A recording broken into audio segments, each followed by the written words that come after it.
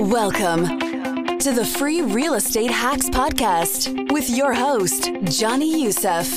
This podcast is packed with tips, tricks, and hacks. Whether you are someone who wants to get into real estate or you have done it for many years, please welcome your host, Johnny Youssef.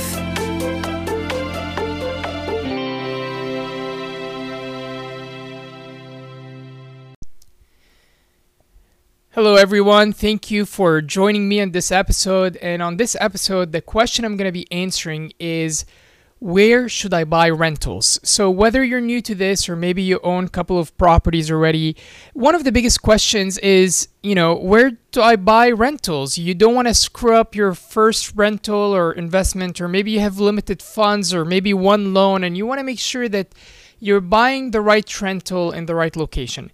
And to answer that question, I want to say this real quick. A lot of it has to do with what is your priority. So what's more important to you? Is it to have something where the property is somewhere very safe and secure and the area is going to go up in value and it's a desired neighborhood, maybe with great school system, or just somewhere where everyone wants to live? Or is your priority to get something that will get you the most return on your investment, the most money back on the money you are putting in? Because knowing that will determine where you should look. And sometimes people are somewhere in between, right? There's a sweet spot in between. It doesn't have to be one of those extremes. So that being said, I want to share with you guys from my experience what I look for. And personally with me, I would say those are the three areas you want to consider. So area number one is you want to look into properties that are next to colleges, especially if it's walking distance to university. That's a huge deal, because by doing so, you know for sure that your property is not going down in value anytime soon. And you also know that there's always going to be demand, right? Like if you go to a university nearby with 10,000, 20,000 students, and especially if you find something walking distance, which can make it even way more appealing, then you know that there's always going to be demand. There's always going to be someone looking. If not colleges, maybe you live somewhere where the properties around that university is just really expensive. It's just way outside of your budget. Or maybe you live in a small town or something where there isn't a nearby large university. That being said, another area you want to look into is where big companies are. I'm here in Kansas City, and there are a couple of big companies that announced that they are expanding or they're having new campuses. And it's very smart to look at properties that are near big corporations, or even plans of expansion or plans of new businesses coming in. So that's something you want to look into. The second area I look for would be somewhere in the city. So here's the deal. Back in the day, in the 50s, there was the white flight. A lot of people left the city, left urban life, because they were promised an easy, fun life in the suburbs, away from crime, with big parking lots and with a nice big yard. So a lot of people left the city. And with that being said, in this generation, and millennials are moving back to the city. They're realizing that there's a lot more to do. There's a lot more to have. There's access to more entertainment and proximity to closer restaurants and all that in the city. So the cities are once again, thankfully, just becoming cool and becoming trendy. And a lot of millennials are even getting married, having kids, and they're staying in the city. So that being said, you want to look at properties that are in the city. And I know some of you may say, well, that's really expensive. And what I want to encourage you with is that wherever you live, you're going to have some pockets in the city that are really expensive, and your return is not going to be great. You're going to be paying a lot of money. Even if you can afford it, you're going to be paying a lot of money for a property, and the return and the rent back is not going to be that great. But I'm not saying you have to do those ones. What you want to do is you want to see where are areas where people are starting to move and they're trending in the upward. So maybe it's not an established neighborhood already, but it's maybe close, very close to very established neighborhoods. Let me give you an example. So I was looking here in my town, and there were a couple of neighborhoods that were just very expensive. I just can't even buy property there, and even if I do, I wouldn't want to because the return is just going to be low. But then you look just few blocks away from those neighborhoods, and there are houses that are not in great shape, areas that are just not quite there yet. Well, if you track the trend, you're going to see more people wanting to move to the city, but they can't afford those expensive houses. So they're starting to rent just few blocks away. So for example, here in Kansas City, there's a neighborhood where an average house is probably renting around $1,800, but literally, if you cross the street 2 blocks away from that neighborhood, the same exact homes, I can swear it's with the same builders when they got built, the same exact identical homes are renting for $900, maybe $850. So literally they're renting for half price, an exact home just 2 blocks away. Well, guess what? A lot of people are coming in, especially younger millennials that don't have the budget to pay $1,800 to rent in that desired neighborhood, but they're saying, well, I'm only going to be 2 blocks away from that desired neighborhood. I'm still very close to the major places everyone wants to go to, and the park and the restaurants. I'm right there in the middle.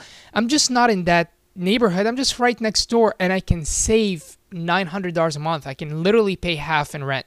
So people are moving to those neighborhoods. So those are the kind of neighborhoods, the ones that are on the fringes of the expensive neighborhoods, or the ones that you can see a trend. One thing that I do that can be really helpful for you is just drive around, maybe during the week, see, are there homes around those expensive neighborhoods where people are painting them? You can see people rehabbing them.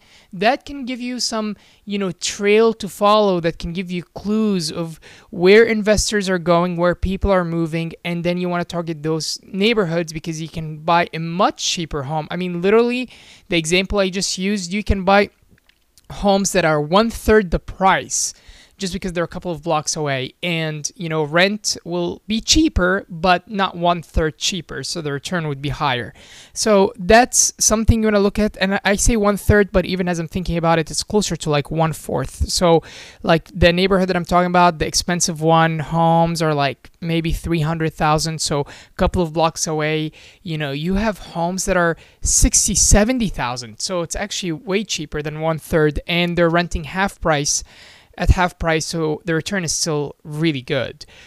So you want to look into that. And then the third option you want to look into, if you're the type of person, based on the first question I asked in this episode, where I say, do you want something safe and secure with low return, or something that maybe not as safe and secure, the area is not as established, the schools are not as great, but you're going to make more and the area is going up. If your answer is, I just want something safe, then look at the suburbs where there are public schools, established areas, good neighborhood. Here's the thing, your return is not going to be as great, but you're going to be playing it safe, and you're going to, not that I'm saying the other ones are not safe, but you just know what you're gonna get. You're gonna get the typical family that will take care of the place, and the equity may not increase dramatically like getting something on the fringes of expensive neighborhood, but you're gonna be playing it safe. And again, there's always gonna be demand, especially by family and all that. So those are the 3 options. To wrap it real quick, it's go after colleges or big corporation businesses and try to get as close as possible to those campuses and buy houses. Go to the city where there are neighborhoods that are slowly or maybe even quickly going up in value, close to established areas, because a lot of millennials are willing to take the risk of being somewhere not super safe, but somewhere that's desired, and moving into it. Or the third option, play it safe, go to the suburbs. But if you do that, just make sure the return is worth your time, and you're more likely gonna get in a lot of times families that can end up staying there 2-3 years or even more. And one thing that I will talk about soon is the return, how much return would it be worth it? And obviously that depends on your area, your neighborhood, the market. When I started in real estate, I would not buy anything that's not getting me at least 15% return.